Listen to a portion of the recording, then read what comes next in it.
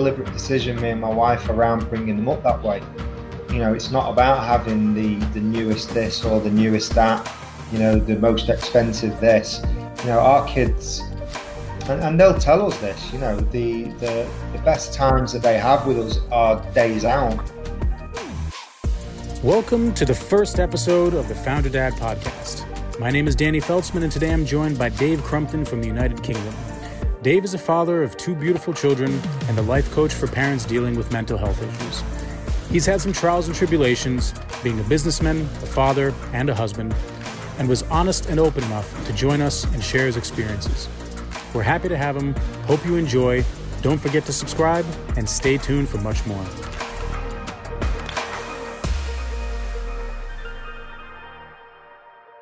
Appreciate you taking the time, Dave.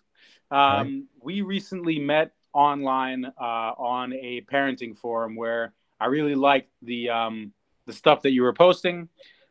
We connected, we started chatting, and I love what you're working on. So I guess it's strange to say for our guests, which don't even exist yet because we don't even have guests. But let's start with like a little bit of, I mean, you told me, but like, let's start with your life story. Where'd you grow up? Where were you born? And then I definitely want to transition to like, you know, how you met your wife and when you had kids and kind of the things that changed in your life and how being a parent kind of affected you. But yeah. Okay. So hi, thank you for having me. My name's Dave. I'm from a seaside town called Southport in England, in the northwest of England. So it's sort of near Liverpool and Manchester, sort of halfway between them. Born and raised there. So I've lived here all my life.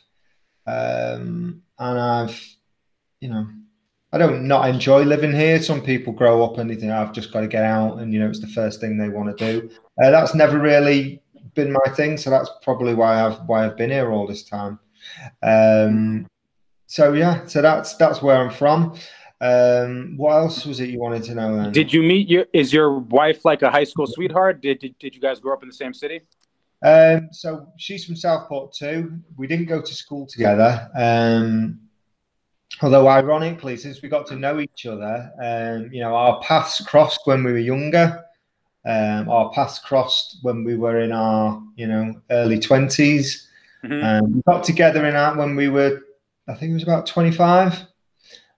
So yeah, lots of moments when we did actually cross each other, but just never got together, never knew each other, never became friends that way. And the way we met was I used to do a lot of singing, a lot of gigging, play guitar, sing. So I used to play all over, certainly all over Southport and the Northwest. You used to sing your own songs or a cover? Yeah. Really? Singer-songwriter. I didn't know you were a musician. I see a guitar behind you. Now it makes sense. Yes. There's about eight or nine in this house spotted around all over the place. So yeah, I've been into music since I was a kid. Since I was like 5, I started playing. But yeah. Have you ever tried to, because I know that's not what you do for work, but have you ever tried to make that your kind of vocation, your profession, and like take that? Yeah, that was very much, you know, certainly in my teen years, early 20s, you know, that was my thing. That was what I wanted to do. And Why'd you stop?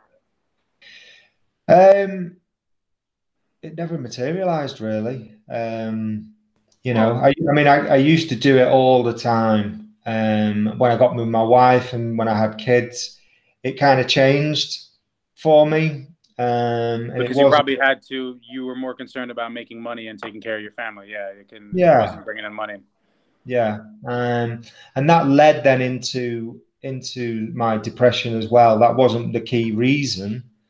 But why I sort of changed and then why I stopped doing it, I fell out of love with it, really. My relationship with music changed. You know, I went from the singer-songwriter, playing my own stuff, playing in venues, to playing covers in pubs, you know, for whoever's there, and not wanting to do that. And then as my kids were getting older, and I mean, they're still young now. They're 8 and 11.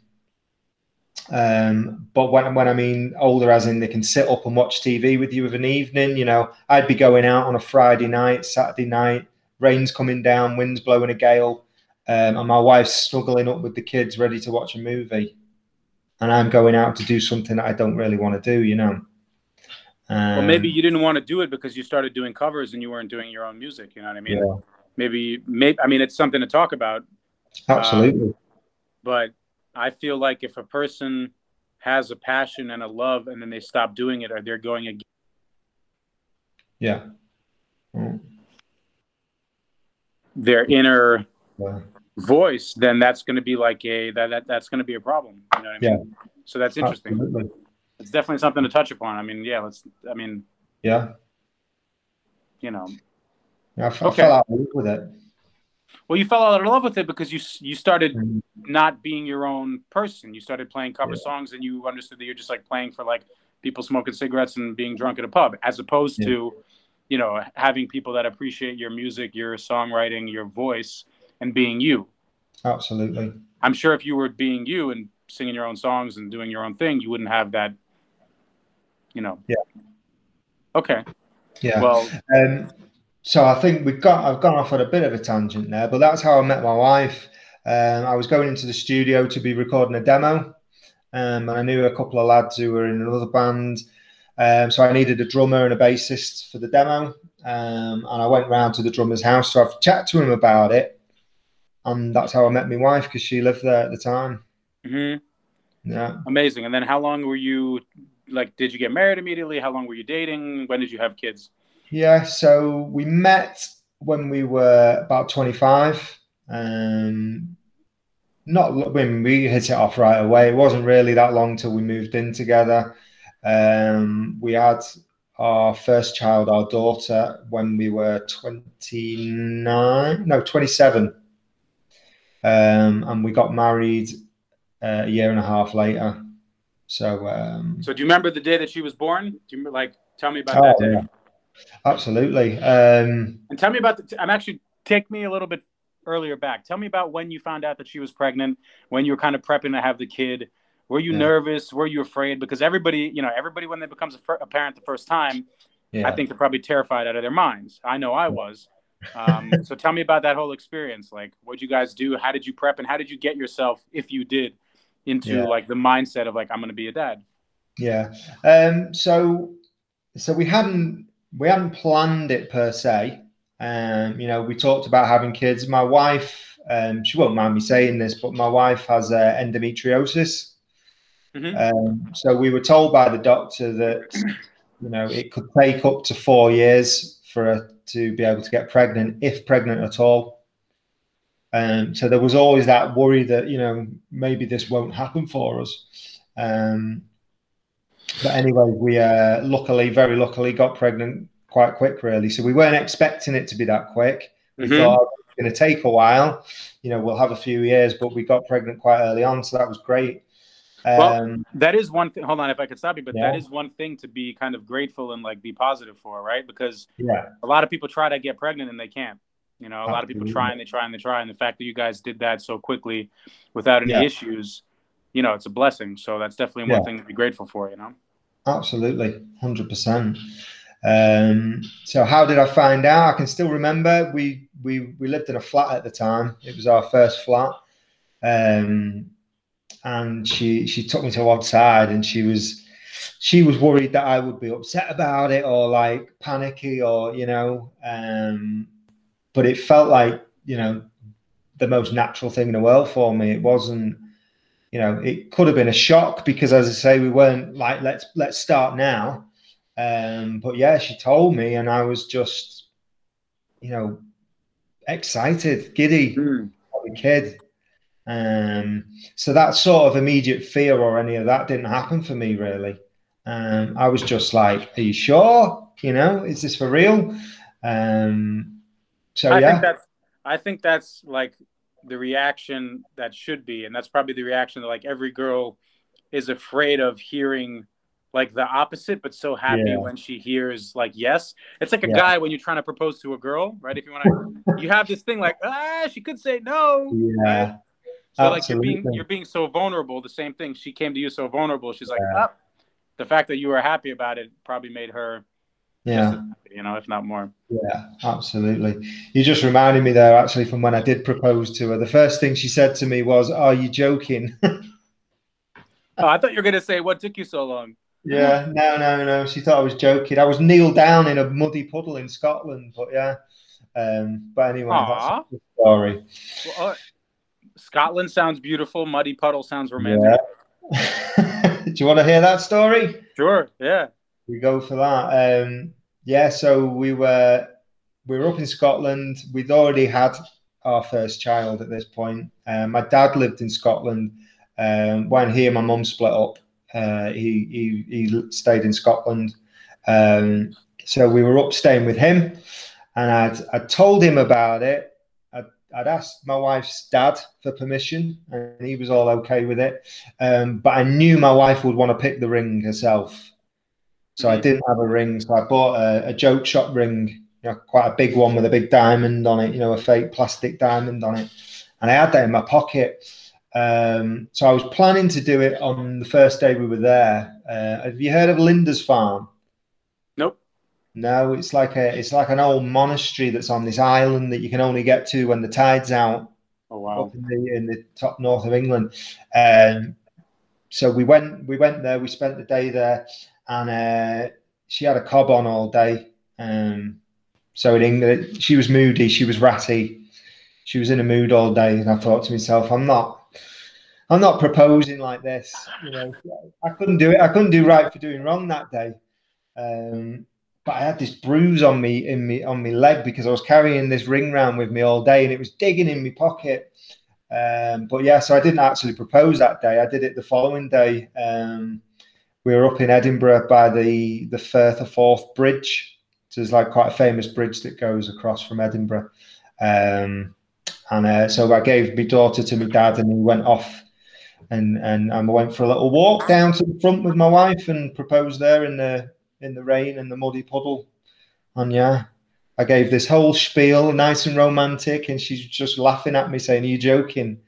I mean, bro, you're a genuine. I mean, I'm not saying this is like a bad thing, because it's actually a good thing, especially in our day and age when it's not, cool. But like that's genuinely romantic. You know what I mean? That's awesome. Thank you. Yeah. Respect. Cool. It was quite funny though. She did say That's good. But all the family were expecting us to phone them on the day before, you see, because they were expecting me to propose that first day. So everyone's on pins waiting to see if she said yes or not.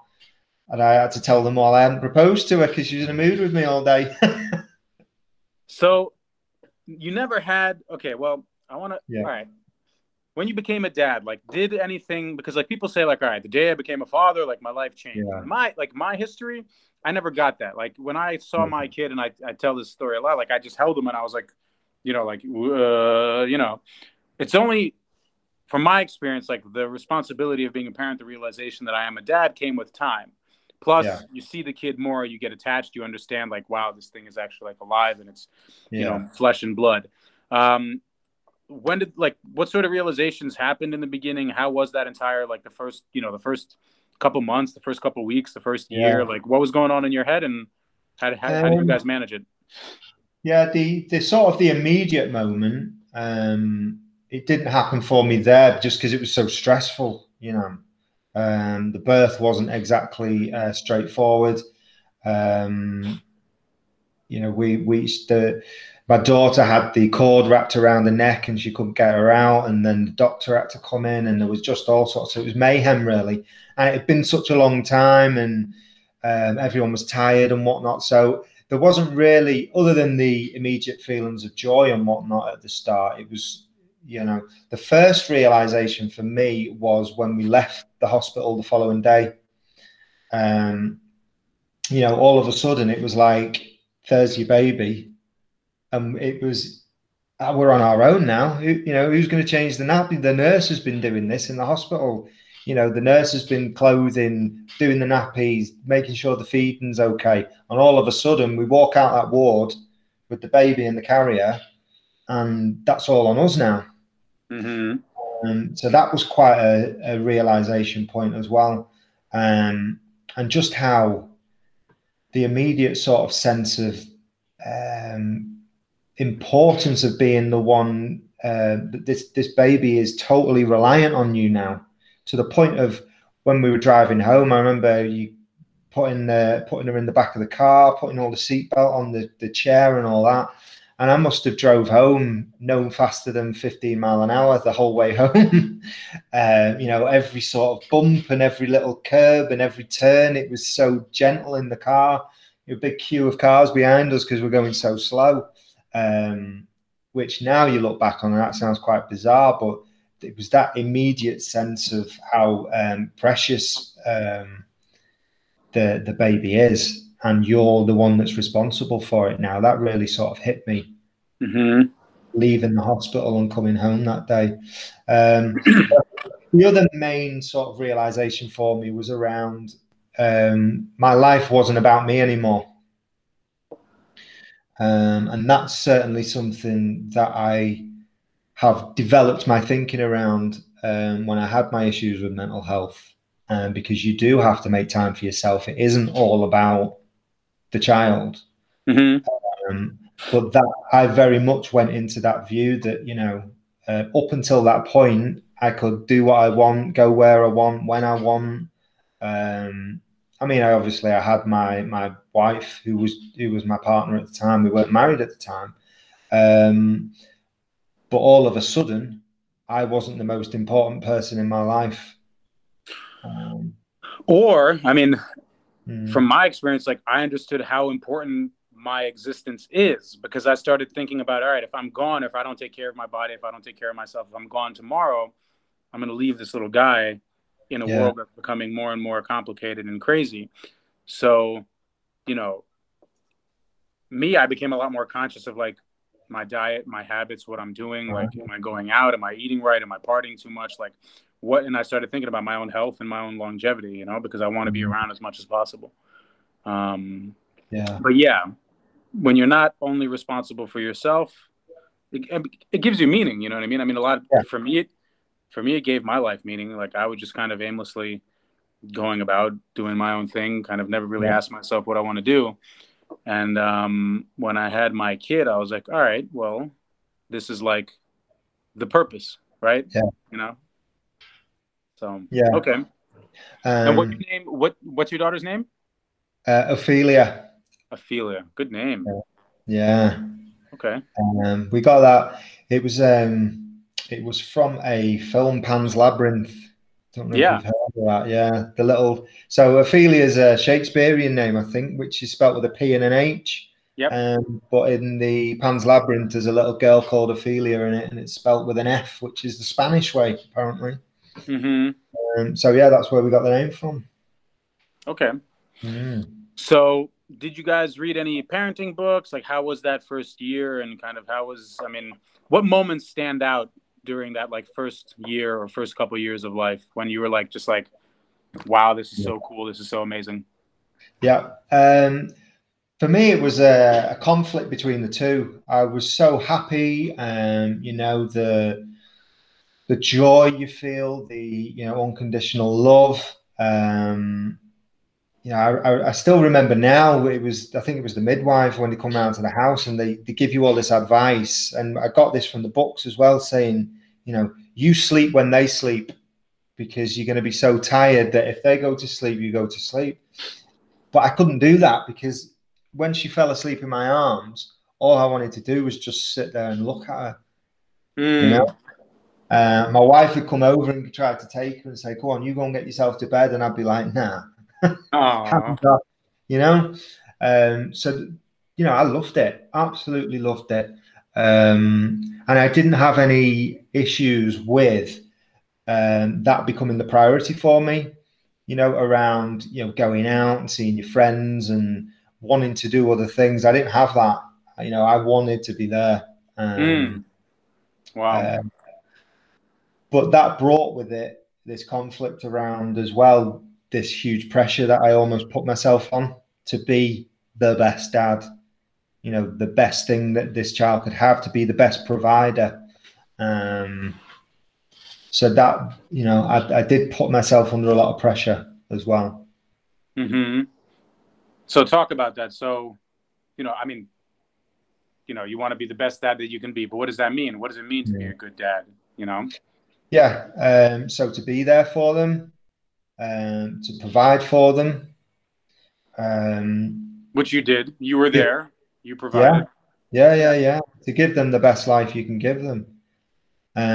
But that in itself immediately took on a new role, especially with my working life, because all of a sudden, you know, we were going to get a house. We had a mortgage we were trying to get.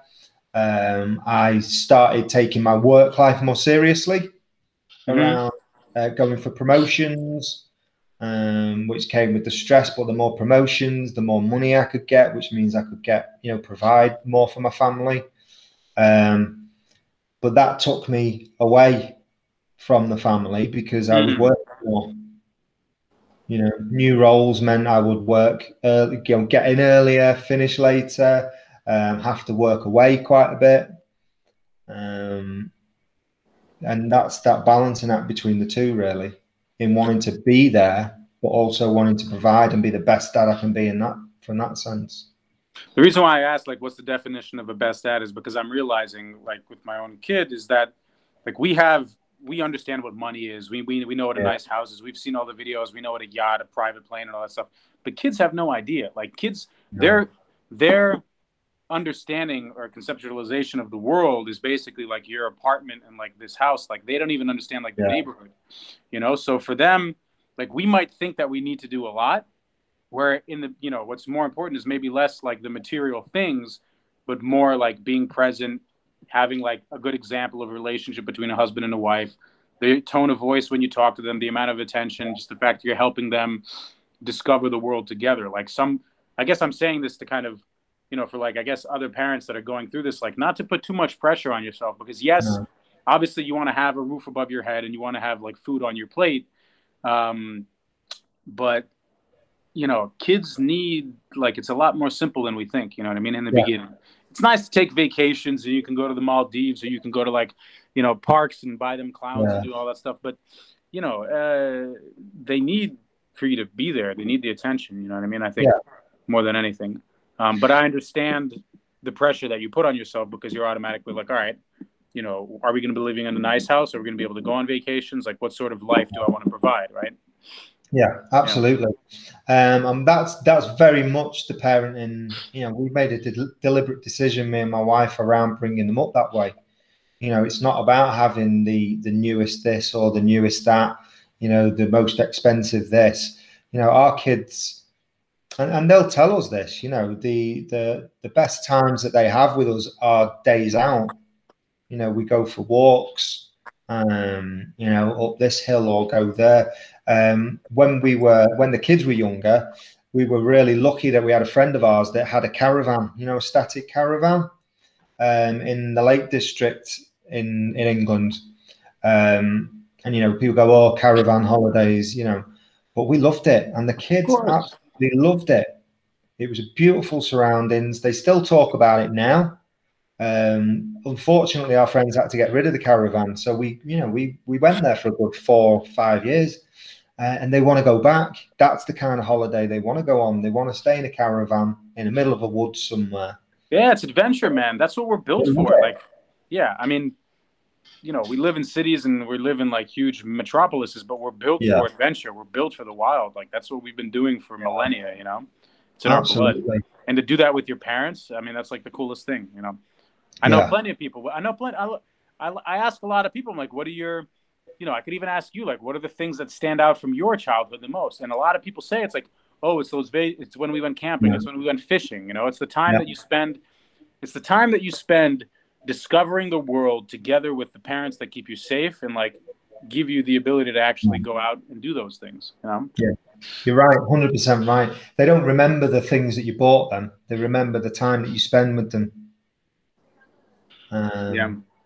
And that goes for the same as being in the house. You know, for me, with me working, the bedtime and bath time routine when the kids were young, that was my time with them, because I've not seen them all day. I've gone out early and I've not seen them all day. So, you know, that was my time with them. Bath time, you know, we loved it. Bedtime routine. We always had a thing that we did, you know, getting them out of the bath, I used to spin them round, and they didn't want to get out of the bath until it was their turn of doing that. To the point where my daughter was getting so big, I can't do this for much longer because she's so big, in the bathroom. And we read storybooks every night. We'd read a book before they went to bed. Mm-hmm. Without fail, that was part of the bedtime routine, and they love that. And they still enjoy reading now. Something that they enjoy doing is reading books. Yes, they love the computers, and yes, they love watching TV and whatnot, but those fond memories that they have of doing that with us all as a family, Mm-hmm. they're taken into their lives as they've got a bit older as well.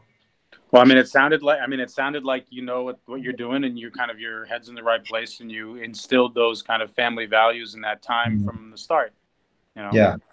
Were there any difficulties or challenges? Especially when you have your second kid.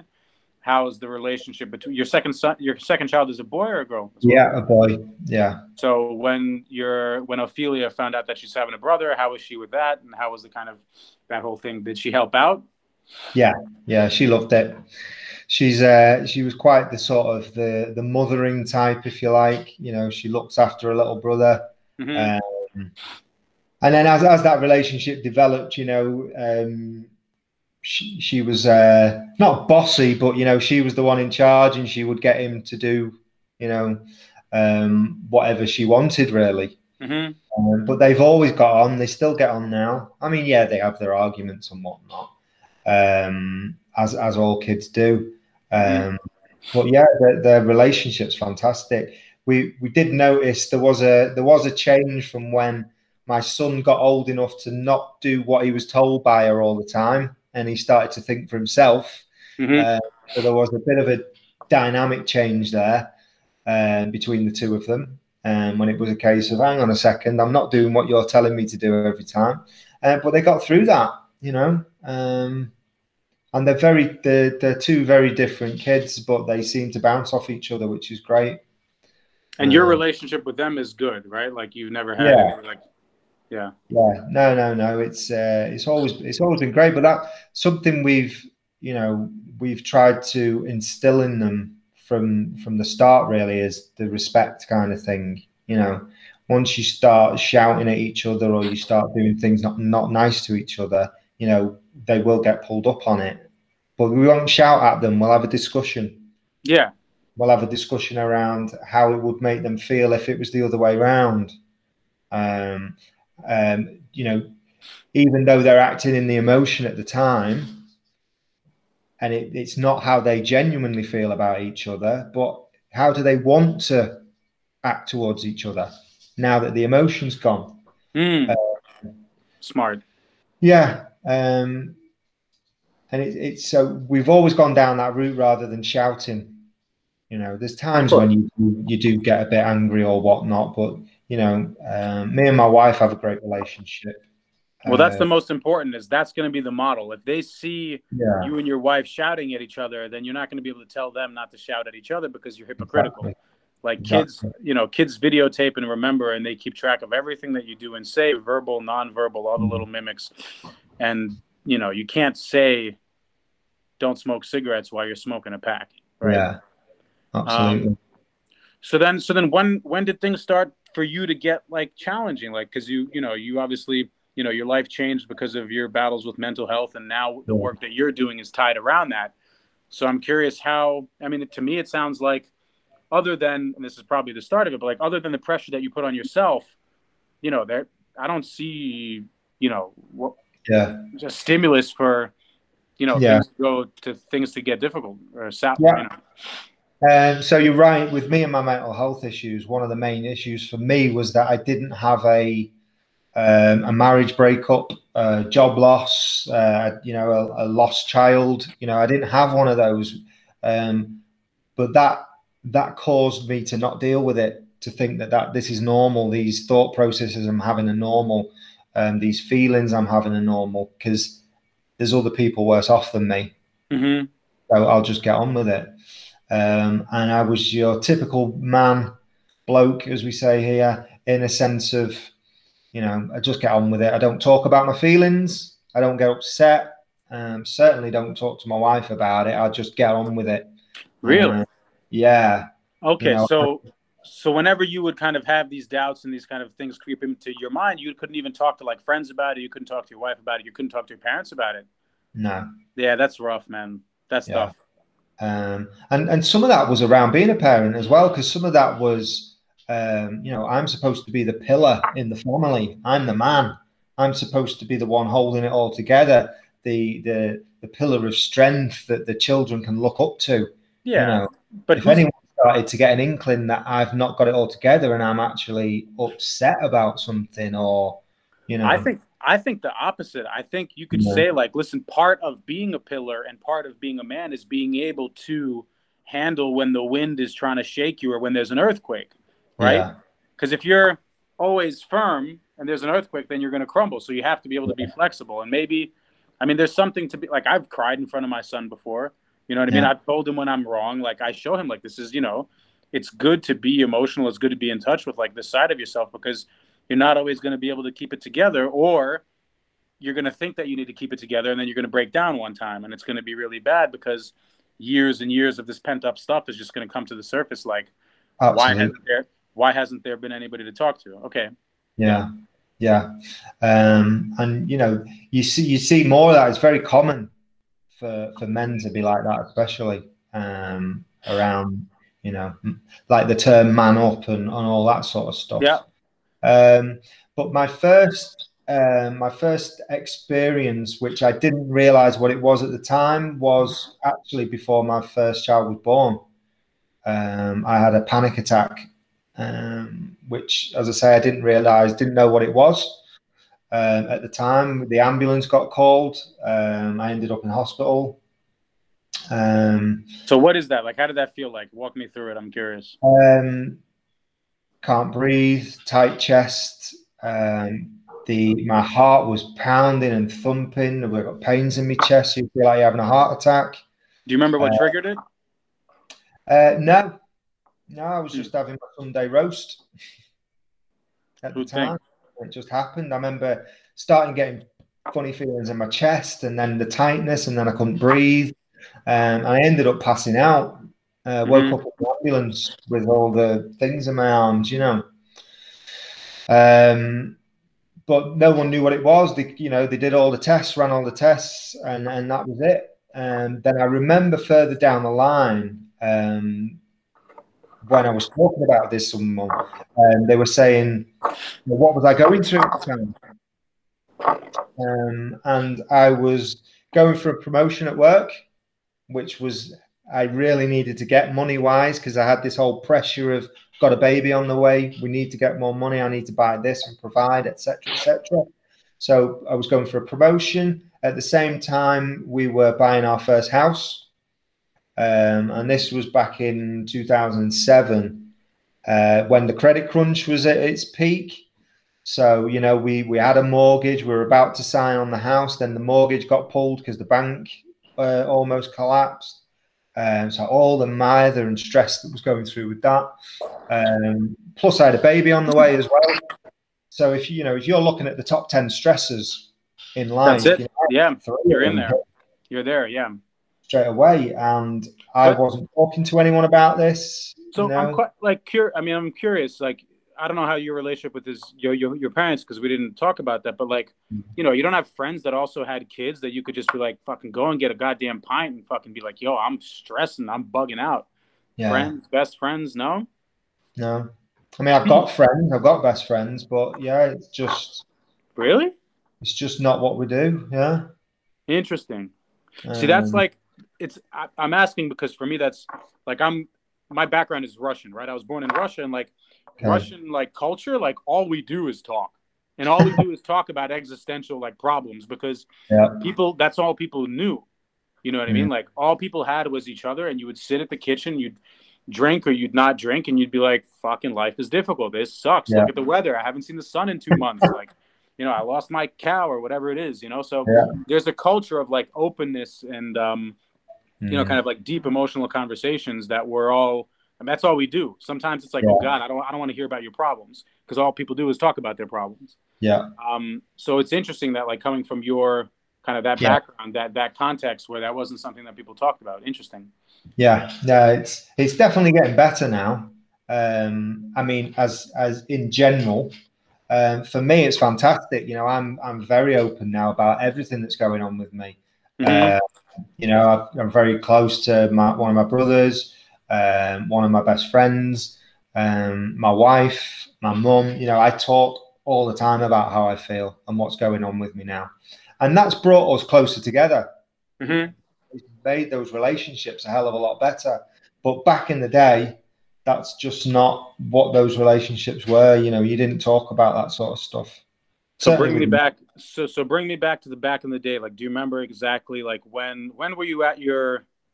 I mean, I mean, I hate to go straight into it, but like, why not, right? Like, what was like the lowest point? Like, and what brought you there? Was it the pressure? Was it something happened, or kind of your the it's called the dark night of the soul, right? It's where everybody. I mean, I've had suicidal thoughts when I was younger, and I've you know we all go through doubts and dark times when you're just like, what am I doing? Like, I'm either really, really smart or I'm really, really stupid. And so what was it for you?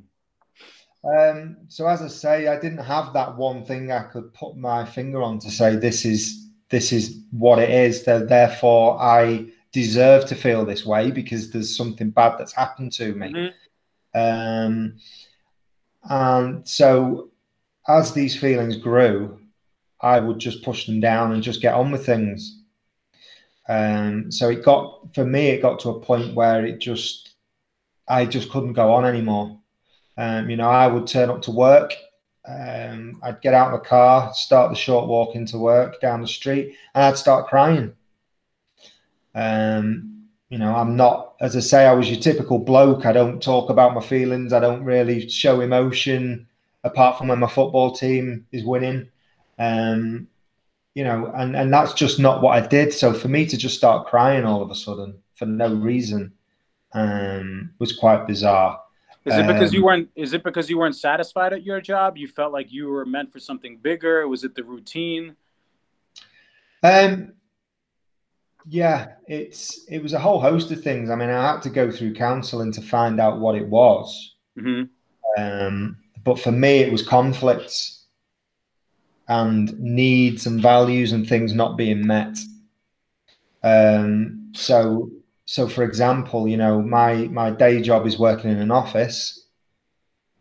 But if I was to tell you what my passions were, they are music, they are art. You know, I'm creative. I'm a creative person, and you know that used to be that need was met by the fact that I used to gig. I used to be in bands. I used to play. I used to write. Yeah. I used to paint. I used to, you know, carve wood. I used to do all that. But as I started to get into my depression and losing the passion for those things, I stopped doing them. And then it gets worse and it gets worse and it gets worse because you get deeper into a hole and you move further away from the person that you are and the person that you want to be. Yeah, exactly. Another classic conflict I had was around parenthood. You know, I had this vision of this parent that I wanted to be. Mm-hmm. I wanted to be there. I wanted to be at the school plays. I wanted to be at the Christmas nativity. You know, I wanted to be there for the after school clubs. I wanted to be there in the morning. I wanted to be there in the evenings. But for me to provide for my kids and to further my career, to be able to get more money because I'm thinking it's just about the money. I've got to get money to be able to provide for them. So like you said before, we can go on the holidays, we can have the nice house, we can have the nice car. So I'm trying to be a good dad, but that's taking me away because it means that I'm missing all the things that I want to be there for. So therefore I'm a bad dad. What is a good dad? What is a bad dad? You know? Well, I mean, like, just hearing you, like, first of all, I want to give you like a lot of credit because, I mean, not a lot of people have that approach. You know what I mean? A lot of people don't put family first. Not a lot of parents, not a lot of fathers genuinely want to literally spend 24/7 with their kids. You know what I mean? So like, you know, good, like, kudos to you for like having that top of mind. You know what I mean? And yeah, I mean, bro, it's unfortunately there's always a sacrifice and you can't always get what you want at the time, you know? Yeah. One thing, I mean, look, just to kind of like, I'm away from my kid right now. I haven't seen my son since February. We're now in the middle of June, you know? Right. For me, I love my kid more than anything in the world. Yeah. But, you know, I'm okay with the fact that I'm not around because I know, like, all right, this is a sacrifice that I'm like making now. This is the work that I'm putting in now. This is the life that I chose. And these are the decisions that I made in order to be able to live the life that I want to live with my son later. So for me, like, it's always like, you know, if you were talking to somebody, if you had a friend during that time where you could say, look, you know, Dave, like, it's all good. Like, I know you want to be at home with your family, but like, this is what you got to do. And it's all good because you see them anyway. It could be worse. You could be divorced. They could be living in a different country. Like, you know, put in the time now, keep grinding it out, bang it out. And then later, when you are older, then you're going to be able to spend more time with them together. You know, like, it's, I mean, sometimes just that understanding and that little, you know, like, bit of advice could make it easier, makes it more bearable, you know? 100%. You know, the advice I would give to a parent in my situation that I was in, you know, the thing I've learned from it is it's a very subtle thing, but it's a mindset shift. So my mindset had changed from I have to do this rather than I want to do it. And this is something that I use in parenting with my kids now. So what I mean by that is, let's say they're working the long hours or they're having to be away on working away for a couple of days in a week. That became, oh, I've got to go away again. You know, I've got to tell my kids, oh, I've got to go away again. Rather than it being, I want this job so that I can provide for my kids. So actually, I want to do this to provide. There's a huge difference between have to and I want to. Even better than want. You could take it a step further. Yeah. You could level up and say, I choose to do this.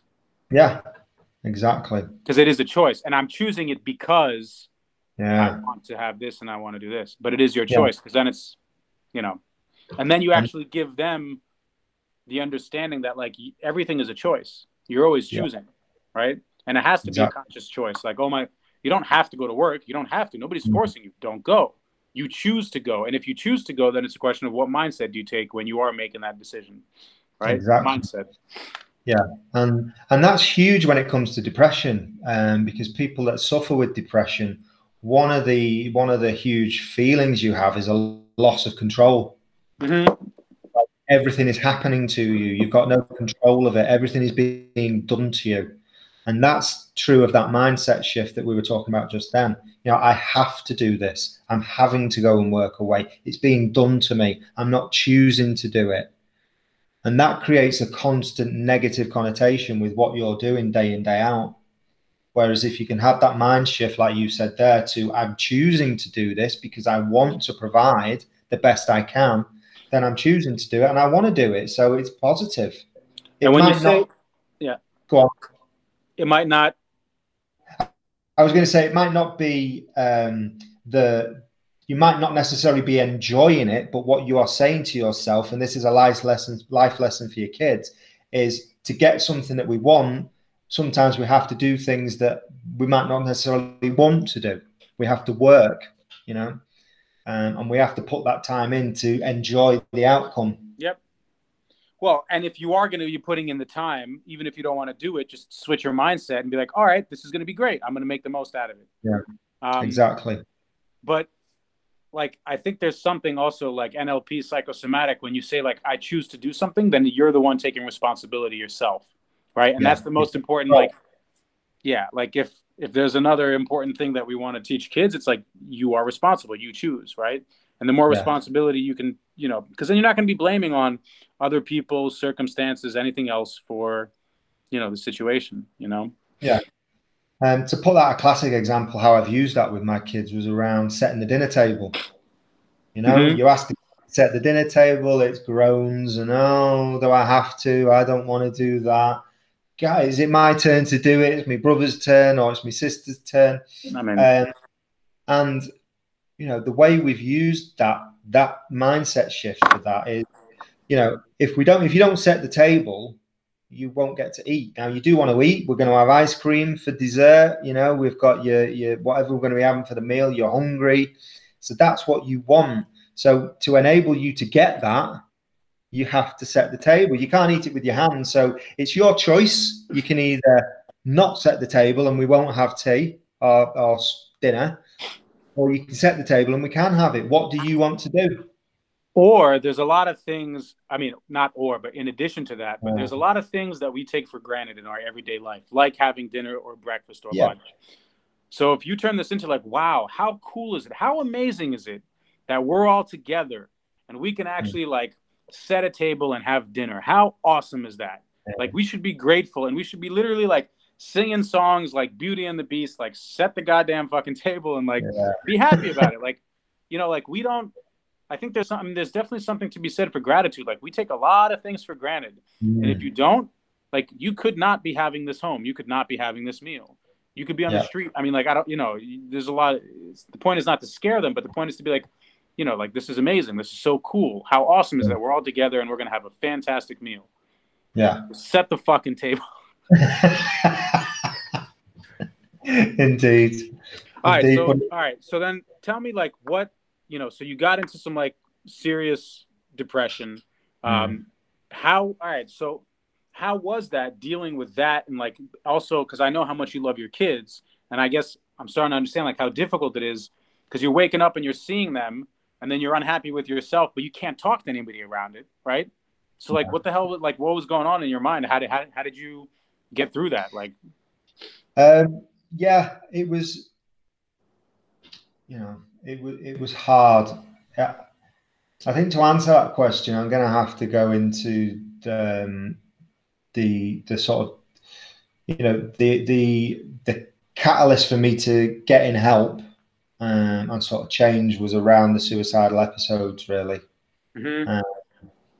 And you know, with regards to when I was getting to that point, the stuff at home and me being a parent and being around the kids, that had kind of just gone.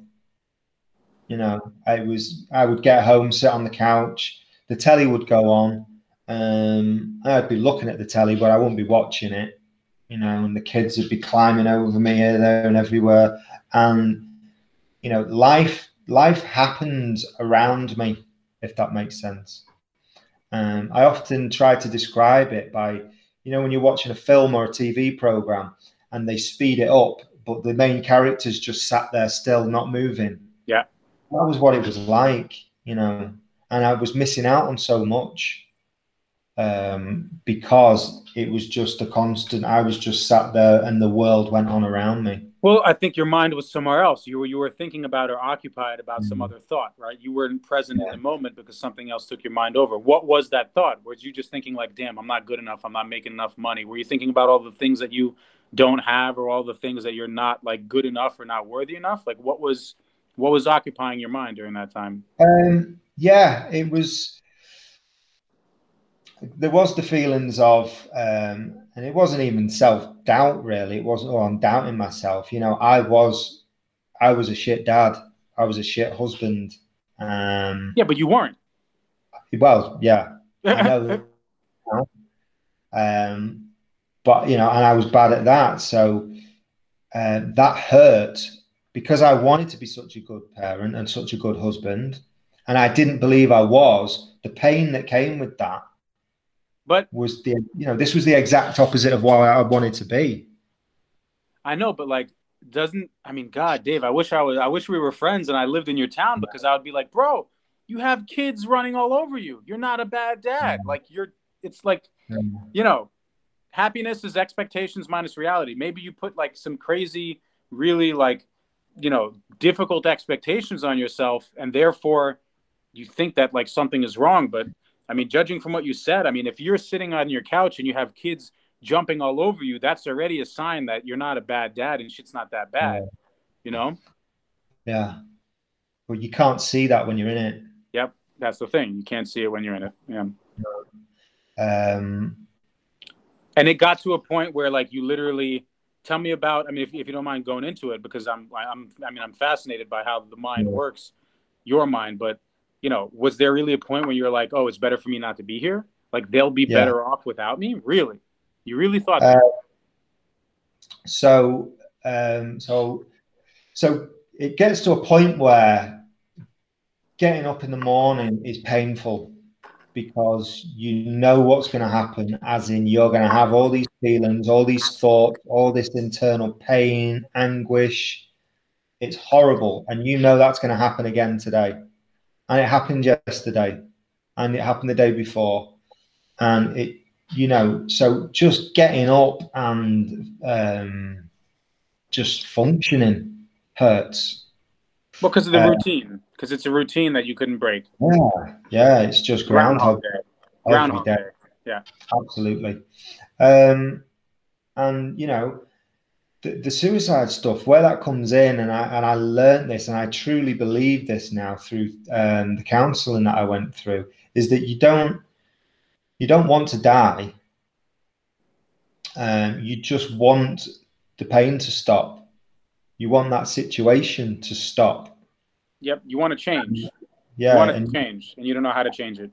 No, and it's not necessarily that you don't know how to do it. It's that that's the only option that you've got, because life is so shit. I can't, let's snap out of it and I'll go and do this with my job, or I'll snap out of it and I'll start being like this with my family.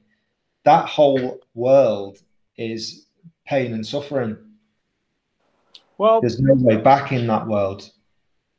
Okay. So yeah, it's not that you want to die. It's just that you want the pain to stop, and there's only one route. Your mind, the depression, tells you that's the way to do it.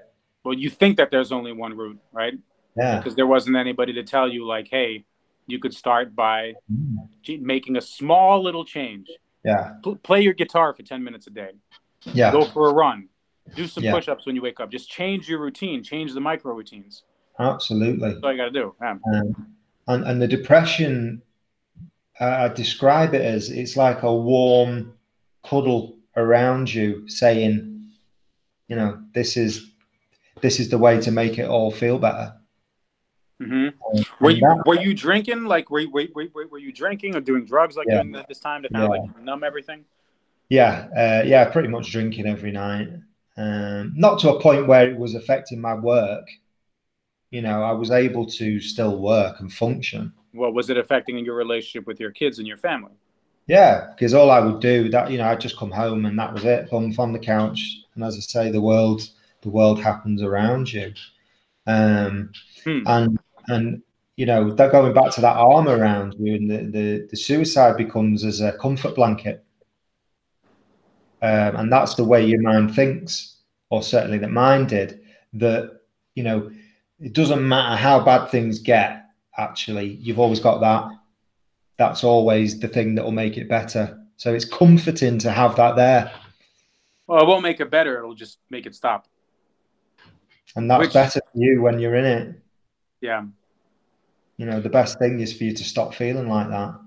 But can I ask you a question? But you said you'd come home and flop on the couch and your kids would be around you. Like, you weren't, I'm not trying to sound like a dickhead, but you weren't interested in playing with the kids, or figuring out how their day was, or doing something with them, build a fort, go outside, go for a walk, play a Lego, break something, teach them music, play some music with them. Really? No, you have no passion, no drive, no anything. Okay. For yourself, for other people, for anything. And how long was that lasting? How long was this time frame where you were in this funk? It was building up. I mean, going through therapy and whatnot, it's stuff going back years and years and years. But this bad time was probably 2 to 3 years, I'd say. That's tough. Gradually getting worse. Okay. It wasn't like that all the time. But you start looking back now, you start to see when I stopped playing guitar, stopped singing, stopped doing this, stopped doing that. And you can look back at it and go, yeah, that's what it is. That's all right. So what changed? What kind of made you snap or, snap out of it? Yeah. Well, so my first suicidal episode was on a train station. I was working in Liverpool for the day, and I was coming home, and I just, you'd thought about doing it, how you'd do it, and all this, and I was just so couldn't cope anymore, you know. And the train was coming in, and it was, um, you know, if I did step out, then all this pain stops. Mm-hmm. And you know, it was horrendous. You know, the trains. It was on the underground, so you could see the light coming down the tunnel. Mm-hmm. It was, you know, Were you should I? alone? Were you Yeah, solo? Yeah. Okay. yeah. And it goes from that thought of, you know, oh, you know, what would it feel like if I did it? Would it be, you know, and all these suicidal thoughts to actually, am I doing this now? Um, And what were you thinking? What you happened? know, the the feeling of release that it would give me was like, oh, all this could stop. But the thing that pulled me back from it was my wife and kids. You know, not seeing them again, hurting them, you know, doing that to them. You know, people that say suicide is the easy way out, people Not for say them. that, Not for yeah, them. Not for the ones it's that you self, leave behind. you know, it's not selfish because you're not thinking about you, you're thinking about others. And it's, you know, it is hard to do it, you know, in a strange way. Courage isn't the right word, but it takes guts to do it. Of course. So it ain't easy. But if you're um, concerned, but if the concern is your family, you're not going to leave them in a better situation, because it's always better to no, have you, and then they're going to be left with picking up the pieces, wondering if they did something wrong, and for the rest of their lives, they're going to be living with that, like, wow, why didn't I tell my dad I love him? Why didn't your wife come up and be like, hey, what's wrong? You know what I mean? So yeah, you leave, your pain is gone, but you give them a yeah, whole, like, boom, yeah. that cloud and You that pass doubt. the pain on. Yeah. Yeah, you So pass the pain on. So I went home that day, and I was in bits. You know, I got on the train, and it was horrendous. And my wife came home from work, and I just grabbed her, hugged her, and started crying. So I didn't tell her what had happened. I didn't tell her that all these thoughts that were going on at this stage. She was just, so she knew something was going on with me, but I still didn't tell her what was going on, even at that stage. she didn't say, like, what's wrong, and you didn't want to tell her? No, no, Hmm. no. So the next major stage was I was in work and I was getting quite agitated in the office. And my boss saw this, and she said, "Come on, Dave, let's take you out of the office where everyone was," and took me to a private room. I think I was swearing in the office, and that's not like me. And you know, she could see I was getting agitated, so she took me to a room, asked me if I was okay, and it all just came out. Not that I've been suicidal, but you know, I can't do it anymore. I can't do this. I was crying, um, and you know, so she sent me home. I'm curious, like, how was her reaction? And I guess my question that I'm getting at is, if, and I don't want to say culturally, but that's the only word that comes Yeah, out. But like, if culturally talking about a person's mental health is not normal, or it's not something you talk about, like, do people even know how to react? Like, do people even know how to be like, hey, like, put an arm around your shoulder and be like, I understand, like, and talk to you as if they know, because you're yeah. speaking the same language? Or is mental health and these things, are they so kind of non-standard that people even get uncomfortable, like, talking about it? I'm curious. Yeah. You get the full range. I can tell. I think I can tell when someone's been through mental health issues themselves when I'm talking to them. They don't have to tell me, but you kind of know because they understand. Other people are, you know, Everyone's gone through it. I hate to break it to you. Everyone does. I mean, it's well, just a word. everyone has Mental mental health. health. Yeah, mental Yeah, health is just a word created to, like, categorize something, right? And there might be a stigma around it, but, like, mental health just means, like, you know, your brain, your mind, your life experience. You think everyone just walks around with a stupid mm, friggin' smile on their face? No, everyone goes through the same crap. You know what I mean? everyone has physical health. Everyone has mental health. Yeah. But what I'm talking about is you can tell when someone's gone through mental health issues.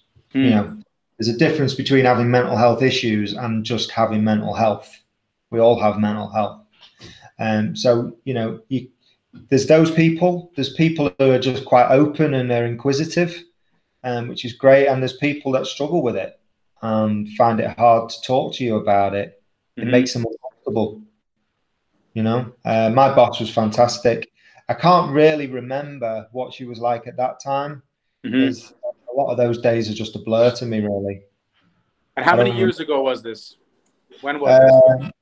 So this was a year in January this year. So it's about a year and a half ago.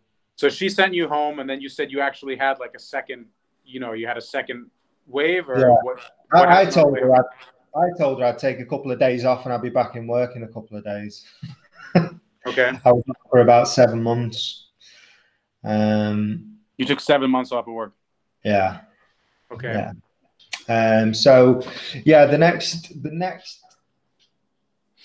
suicidal episode came about a week after that.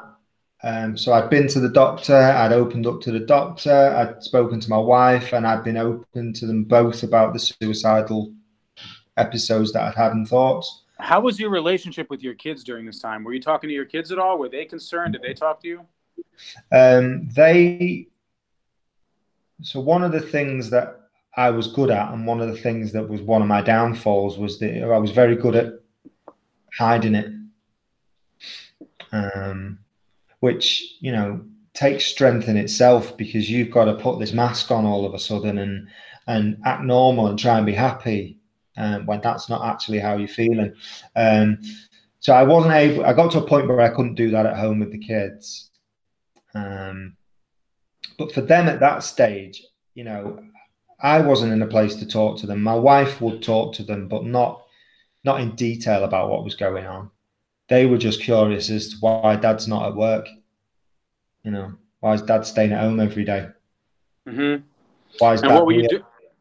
And what were you doing during those like 7 months? Were you just like literally vegging out on the couch, or were you doing like something?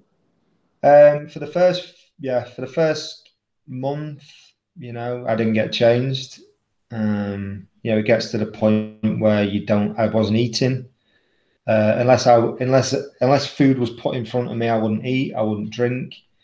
You know, you don't brush your teeth. You don't get washed. You don't do anything. It's horrendous. But I had this other episode, and that was a bad one. I didn't have an off switch with that one. The off switch was my family, my wife and my kids. But that second one, I didn't have an off switch. But I was lucky that my wife had spotted how I was and took the day off work and stayed at home with me. You know, who knows what might have happened. So there was a specific day when you were just like worse than usual. I just can't. Yeah, I can't. You just can't do it anymore. Anything, the whole thing. It's, you know, checking out. And it was horrendous. Yeah. No, there was nothing can improve your move. Nothing like no music, no movie, no book, no walk to the park. Nothing. You're not even in a nothing can improve your mood situation. This situation is I cannot go on anymore. But this isn't, I want to feel happy, or let's just get you outside. This is, you know, this is end of the line. Okay, so she stayed home. Yeah, she stayed home. She, you know, and bless her, you know, I can remember her being in tears herself, because how scary would that be for your partner to see you going through that, or, you know, your spouse. But she's amazing.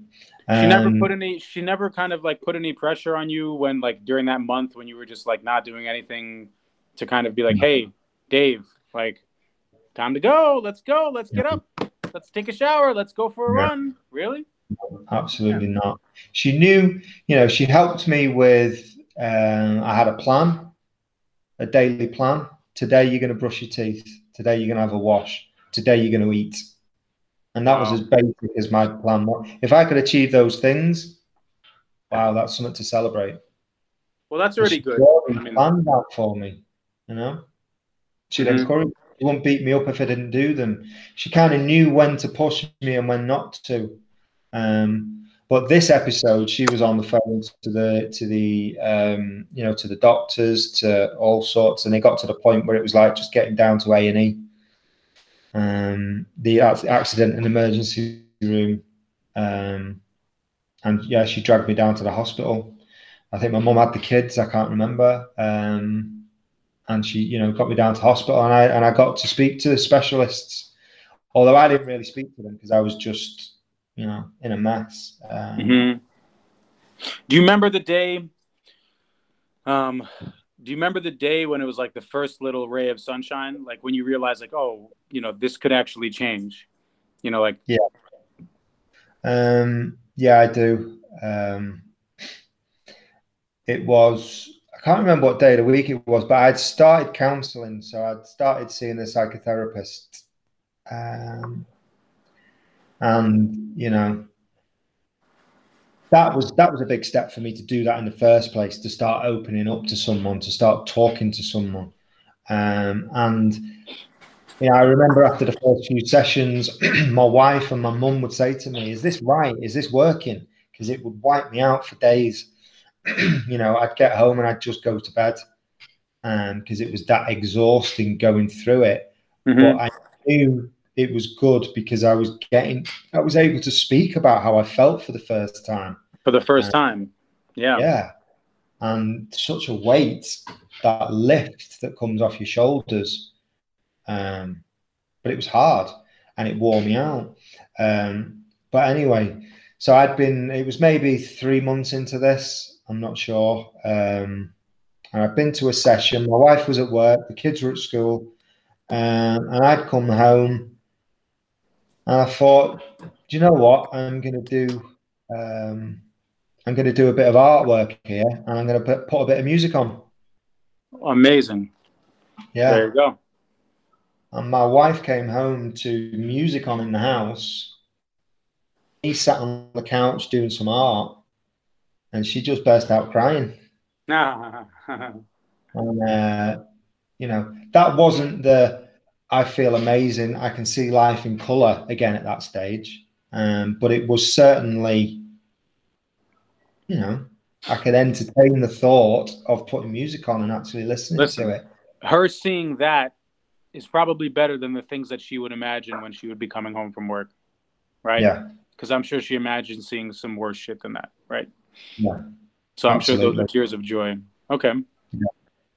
Yeah. I'd been through that with, not answering my phone or not having my phone on me, and my mum being in tears thinking I'd done something, trying to get hold of my wife. Where's Dave? We can't. I've tried ringing him. I've texted him. He's not answering. And that feels bad. You feel bad for that.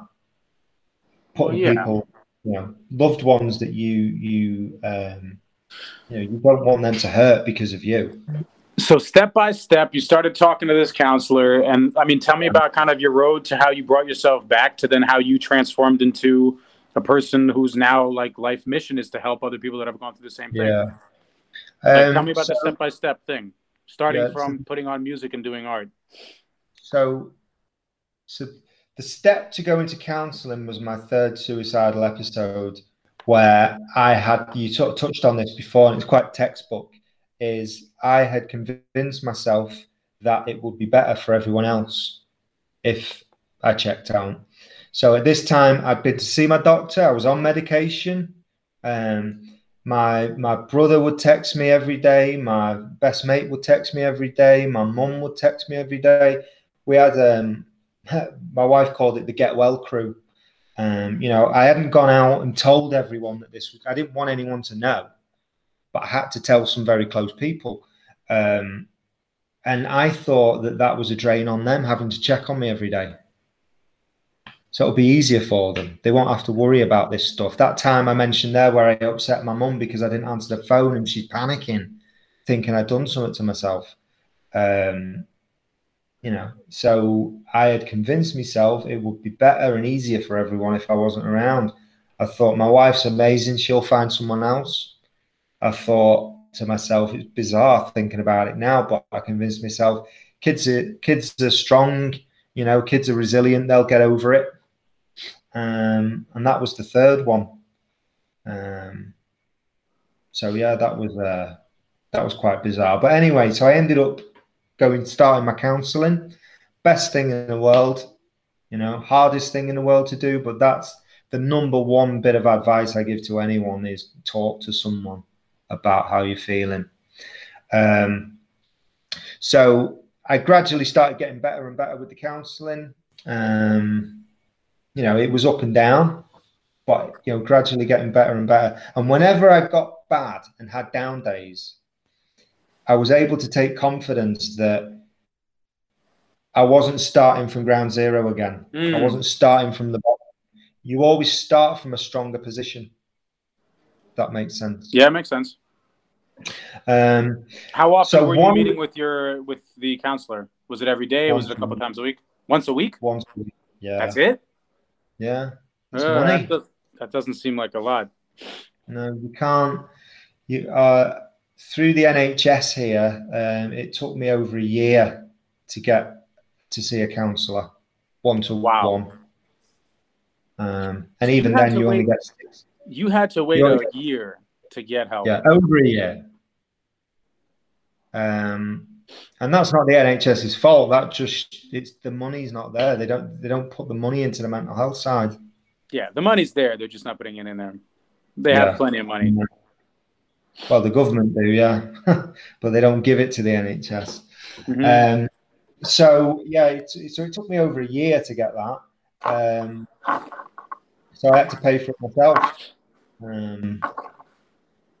So you know, it all comes down to that, really. And I was lucky enough to be in a position where I could afford once a week. You know, some people can't even afford that. So what made you start appreciating and enjoying life?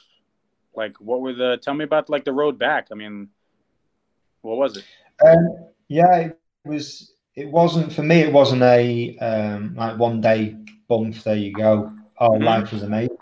It was very gradual, and this was through the support I had with you know, my wife, my close family and friends, and even work. My boss was great, so it was all small steps and gradual.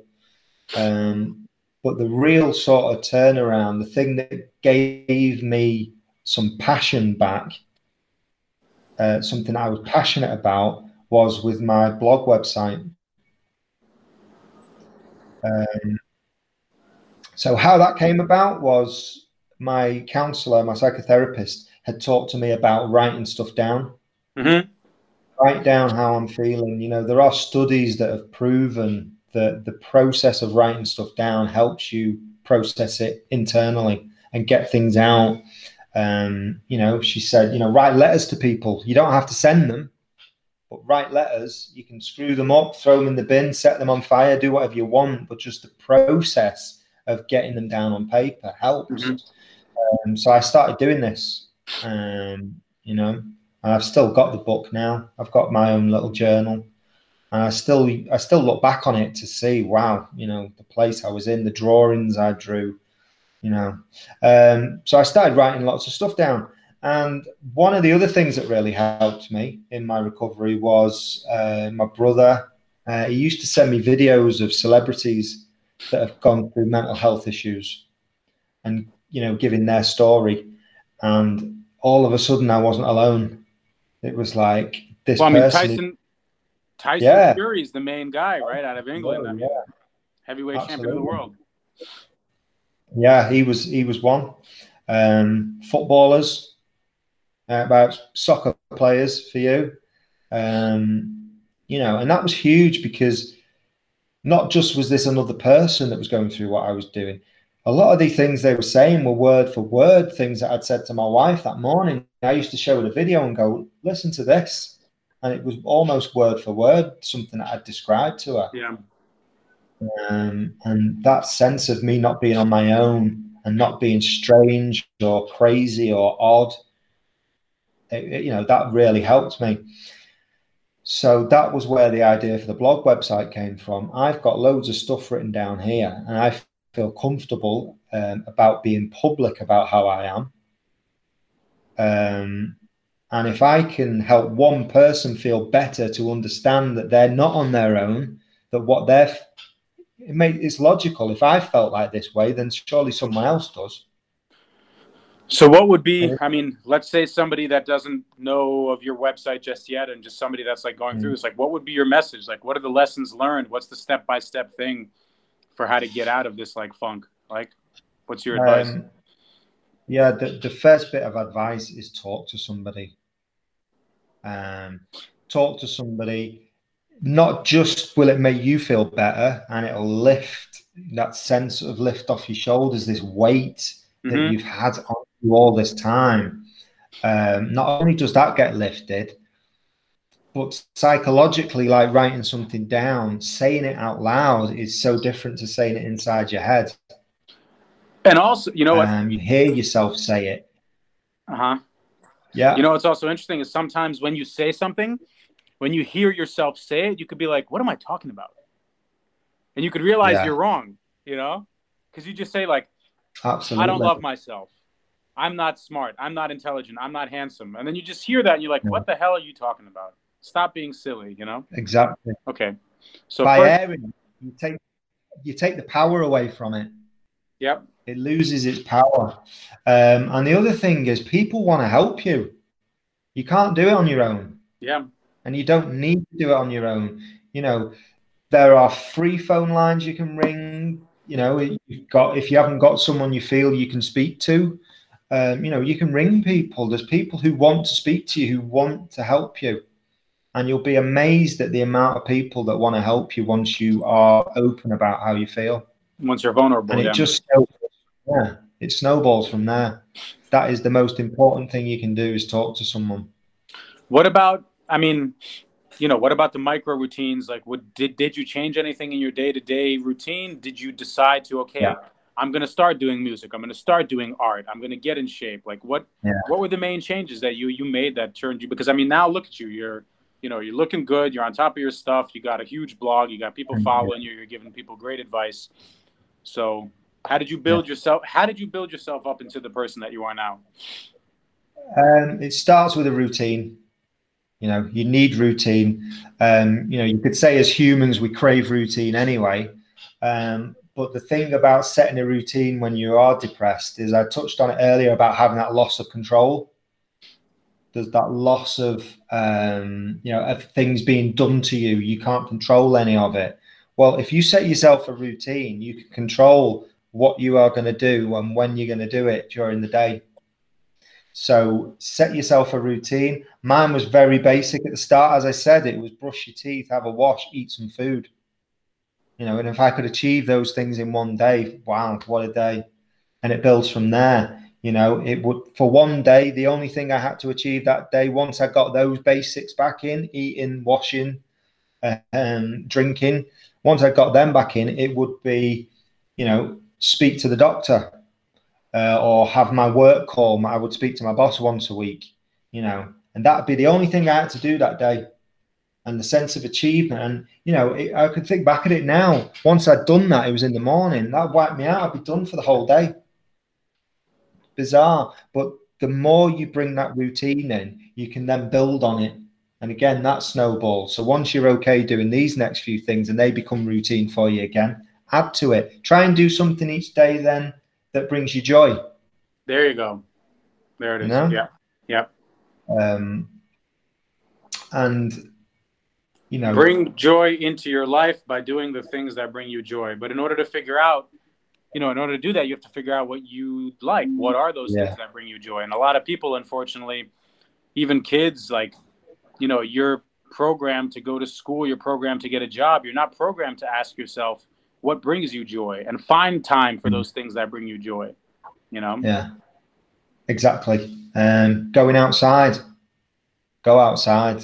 You know, what a difference that makes to you. You know, we got a dog. That got me outside because it got me walking the dog. I might only go up the street, but then the next minute I'm walking around the block. I developed social anxiety. I couldn't answer the front door because I was staying in so much. Oh, wow. You know, I would hide behind the front room door. So they couldn't see me through the window. They couldn't see me through the glass from the front door in the hallway. And I'd just wait for them to go. You know, can't imagine that. Seeing, I no. mean, knowing you now, I mean, I can't, that's so mind-boggling, you know, like dark, it's like day and night. Yeah, exactly. So that would get me outside because I'd go on walks with it. And eventually the walks would become longer, and, you know, it's small steps and you build on them. I've changed as a person now. I say, yeah, I'm the same person, but I'm a totally different person to what I was before this happened. And that's sort of shown in, you talk there about, you know, what your values, what things bring you joy. You know, I'm still not back playing the guitar. I've tried it. I've kind of enjoyed it when I've done it, but it doesn't spark that, you know, that it used to. Have you thought about literally, like, you know, finding a place either in a park on a nice day, invite like 10 of your friends, 15 friends, invite your kids, do a picnic, take out your goddamn guitar and just sing some music for people and have other people also sing together. Just like do a little, it doesn't have to be a formal thing. Yeah. Just like bring it out and then see. I guarantee you, I promise you this, like you'll see the way that people are reacting and the smiles that they're going to have on their face. And that's going to give you that hit of dopamine and that like the joy, whatever chemical. And you're going to be like, wow, like this is so much easier than I thought, you know? Yeah. Because I see the guitar behind you. Yeah. Yeah. But I don't beat myself up about not doing it anymore. I was almost forcing myself to do it and I wasn't enjoying it. And then, well, I have to. You know, that's what I do. So I have to do that. But I am now finding passion in other things, such as, you know, and this sounds really cheesy every time I say it, I've got to get over this. You know, one of my needs now is to help people. Nothing cheesy about that whatsoever. That's actually noble, and that's what we should be doing. Yeah. But if I'm not doing that now, you know, it will affect me. One of my other needs now is to learn. You know, I've been doing lots of courses and stuff around, you know, to help me out with the route that I want to go down. A lot of it is mindfulness, life coaching. I'm doing a psychology diploma now online. You know, I need to be learning each day. I need to spend a little time each day learning, and that gives me a buzz. So whereas I used to work in the day and then in the evenings, I would fill my time with playing guitar or, you know, doing some artwork or whatever. Now it's expanding my knowledge, learning things, helping people. So it's not that I'm not doing anything because I'm not playing guitar anymore. I've filled that gap with something different that works for me, that fits to my values. And this is one of the exercises that I go through with my clients, with people I know.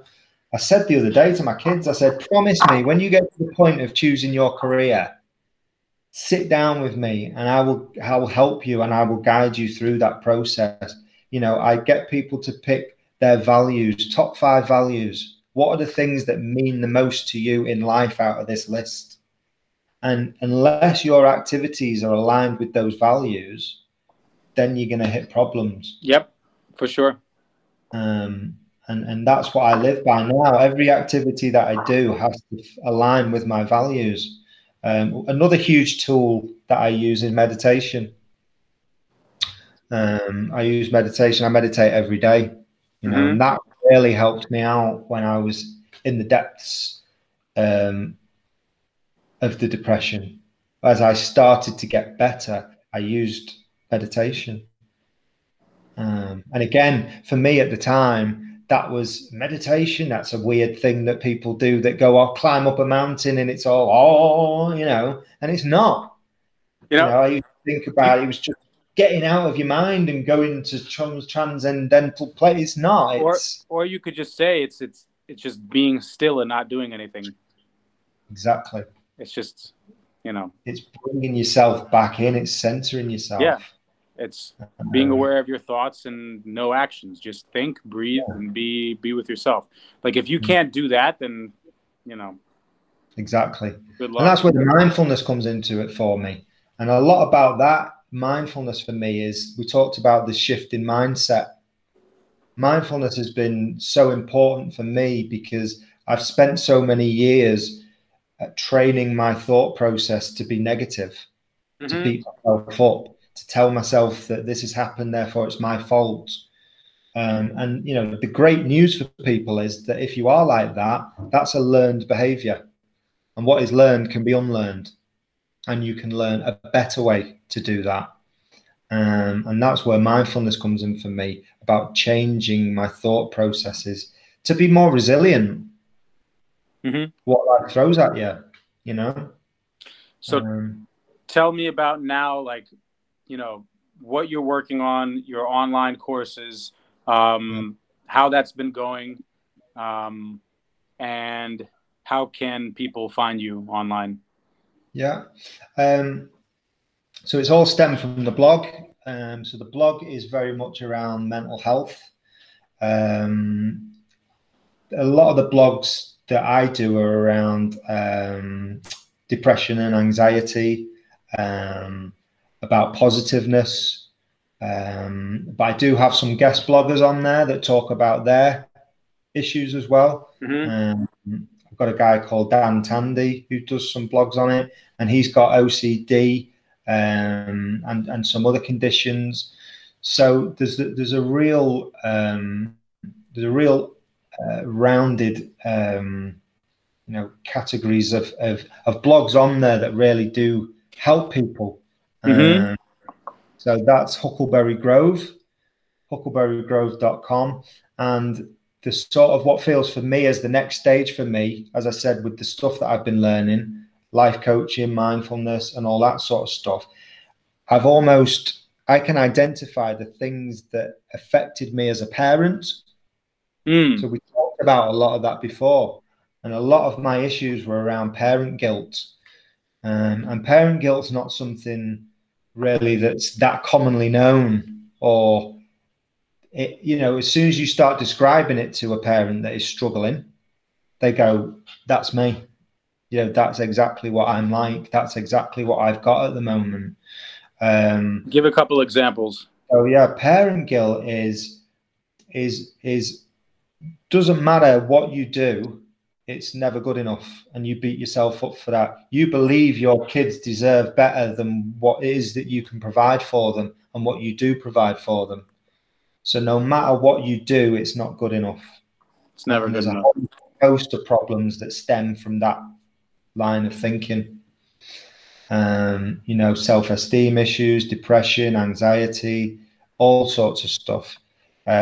So if you can, one of my biggest bugbears with mental health, and this is me, I'm guilty of this.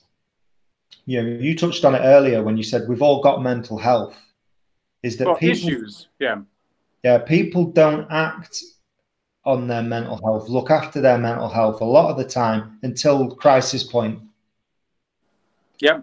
And that bugs me, and it's true. I'm guilty of it, of other things. When I played football or soccer, I remember getting an injury, and I'd go to the physio, and the physio would give me exercises to do. And, I'd go home and I'd start doing them, and it'd start feeling a bit better. And then I'd stop doing the exercises because I started feeling a bit better. And then I'd get the injury again, and I'd go and see the physio, and the physio would say, "You've been doing your exercises, Dave." And I say, "No." "Well, why did you?" "Well, I felt better."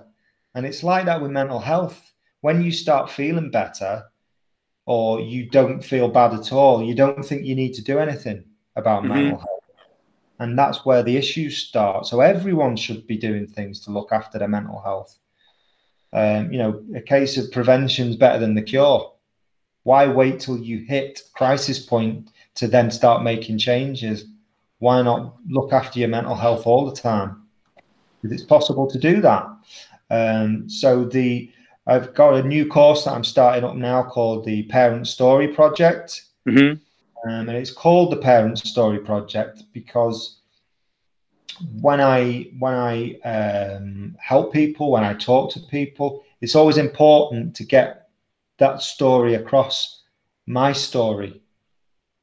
So it's a case of, for you as a parent, what is your story going to be? You know? How do you write your narrative? Yeah. How do you reflect on? Exactly. Yeah. Well, I mean, that's what I created our app for, you know, because we give Yeah. you a place where, you know, that's what we're doing is Yeah. we give you the prompts. We categorize all different aspects of your life experience, starting from your childhood, your relationship to your parents, your high school, your college, your child, your interests, movies, books, everything. And you can journal about that. You can upload photos. You can upload videos.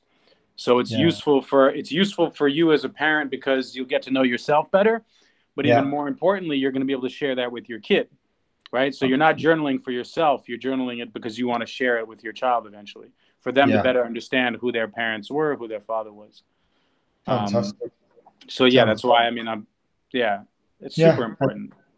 And it is important. And, you know, if you, as a parent, if you go online and press Google and do, you know, parents or parenting or something like that, you know, the main source of advice you can get is around parenting tips, you Yeah. know, how to cope when your child is doing this, or what to do in the terrible twos, or what to do when they're a teenager.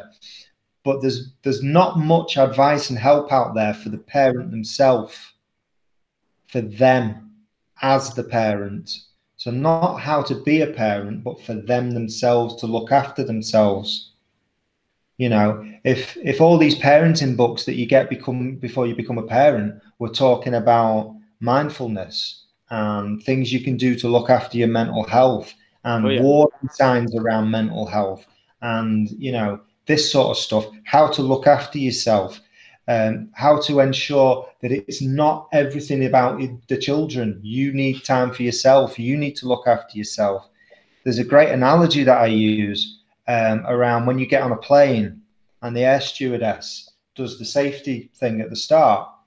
You know, when she talks about the oxygen masks coming down or a life jacket, they say, put yours on first before you help your kid, because you're no use to that child if yours isn't sorted. Yep. And this is the same message I give to the parents.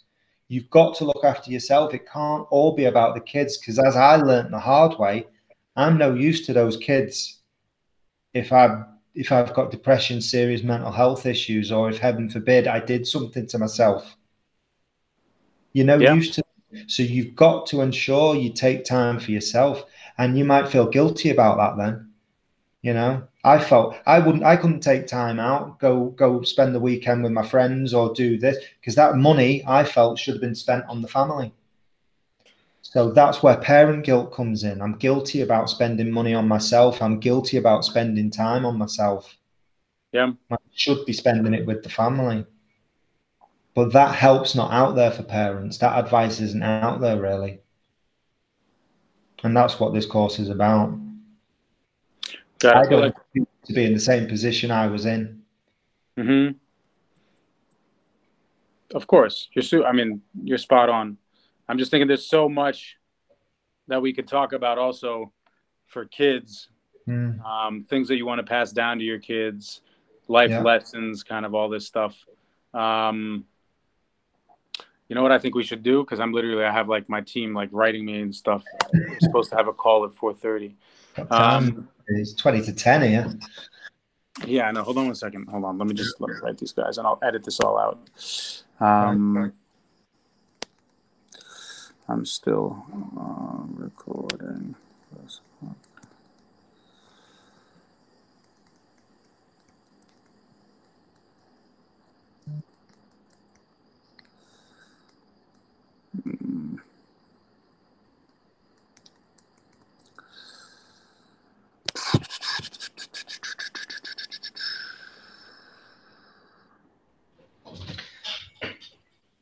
Feels like we could be talking for hours. Well, we have been, haven't we?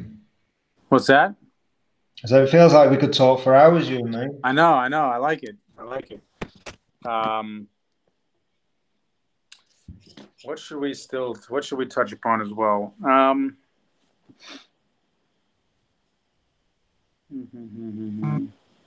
Lessons learned, talk, be vulnerable.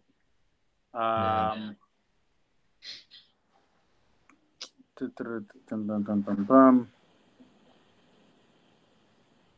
Sorry, I'm having like a brain fart because we've like gone through so much. Yeah, I'm just trying to think some of the things you know. Well, advice for other parents. We have touched on that, I guess. Yeah, I mean, let's talk. I mean, so the coursework, like I saw that you have like seminars, you have courses, so you're basically like you're starting kind of a new career, a new kind of passion about being kind of a coach or a mentor for other parents. And what's your goal with this? Like, you want to, I mean, ideally, this is what you want to do, right? I mean, this for you is probably more interesting than an office job. It definitely seems like it's more fulfilling, and I definitely feel like this is, something that your life has kind of forced you to have to understand. And I think it's super noble and important that you want to help other parents as well, because you don't know how many people are going through it, especially if people don't talk about it. Yeah. So I think it's amazing what you're doing. But it goes back to, again, I almost need a different phrase for this, because I've said this before and it's not the right phrase, but from a selfish perspective, this need of mine now to help other people. We always say we don't do anything. Everyone does something for a reason. Well, that's my reason for doing it. I have a need to be sharing my experience and helping people. That's where it comes from. And if I can do that full time, then I mean, for editing, I have to be careful about what I'm saying because I still have the day job at the moment. So yeah, I know.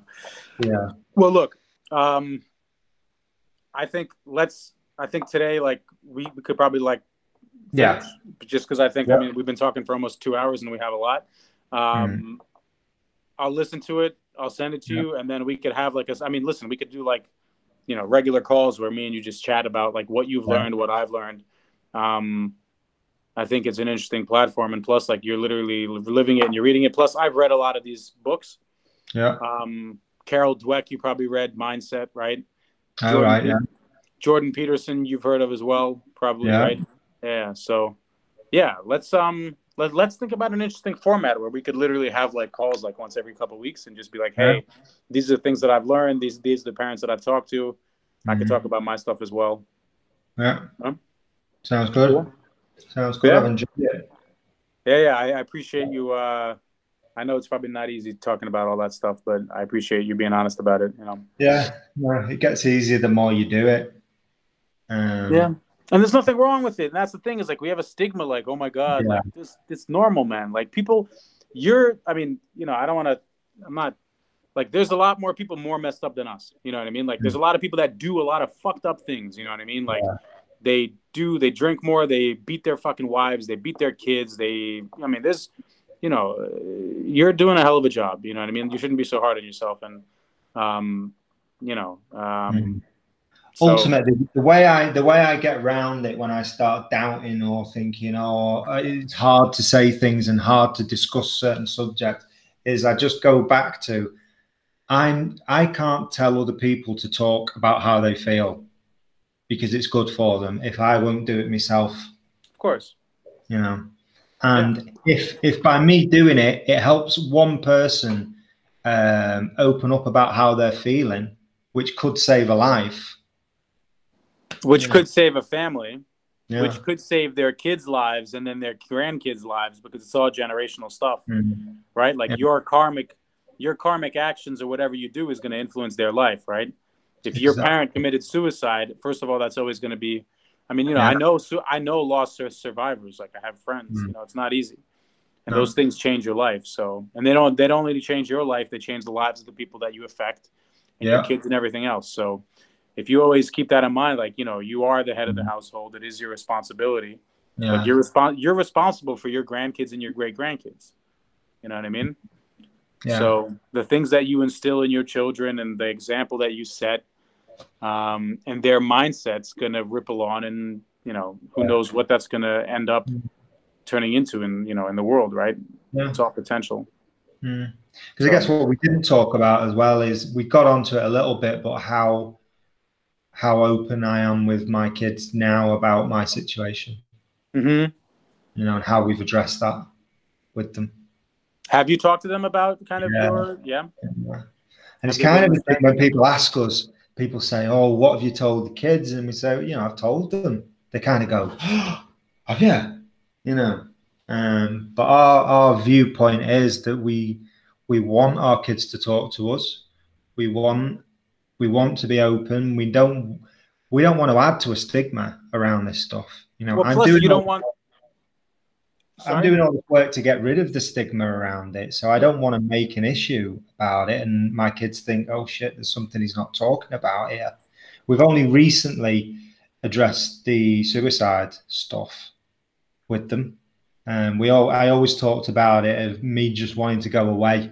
So we talked about the depression and the anxiety and stuff like that. But that side of it was always just, me not wanting to be here.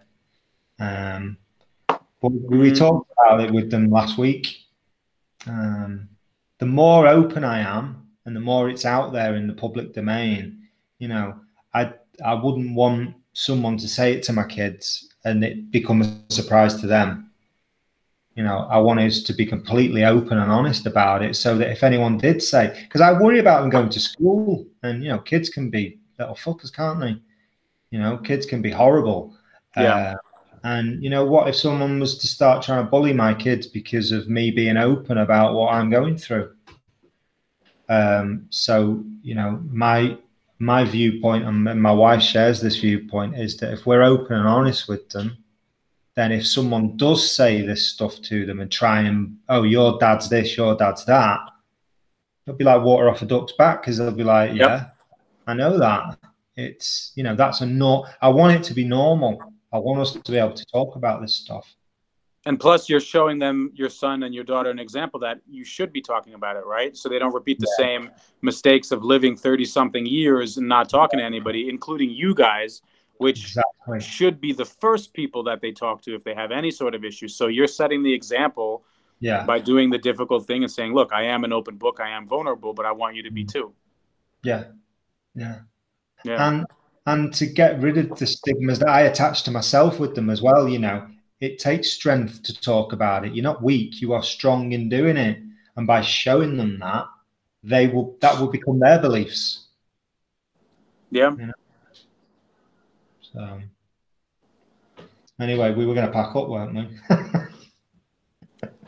We were, but yeah, I mean, you're touching on good things, How about in the next conversation, we focus on other things that we try to instill in our kids, right? Life lessons, things that you've learned, and how you see that that's either working or not working, because that's super interesting as well. Cool. Yeah. Brilliant. All right.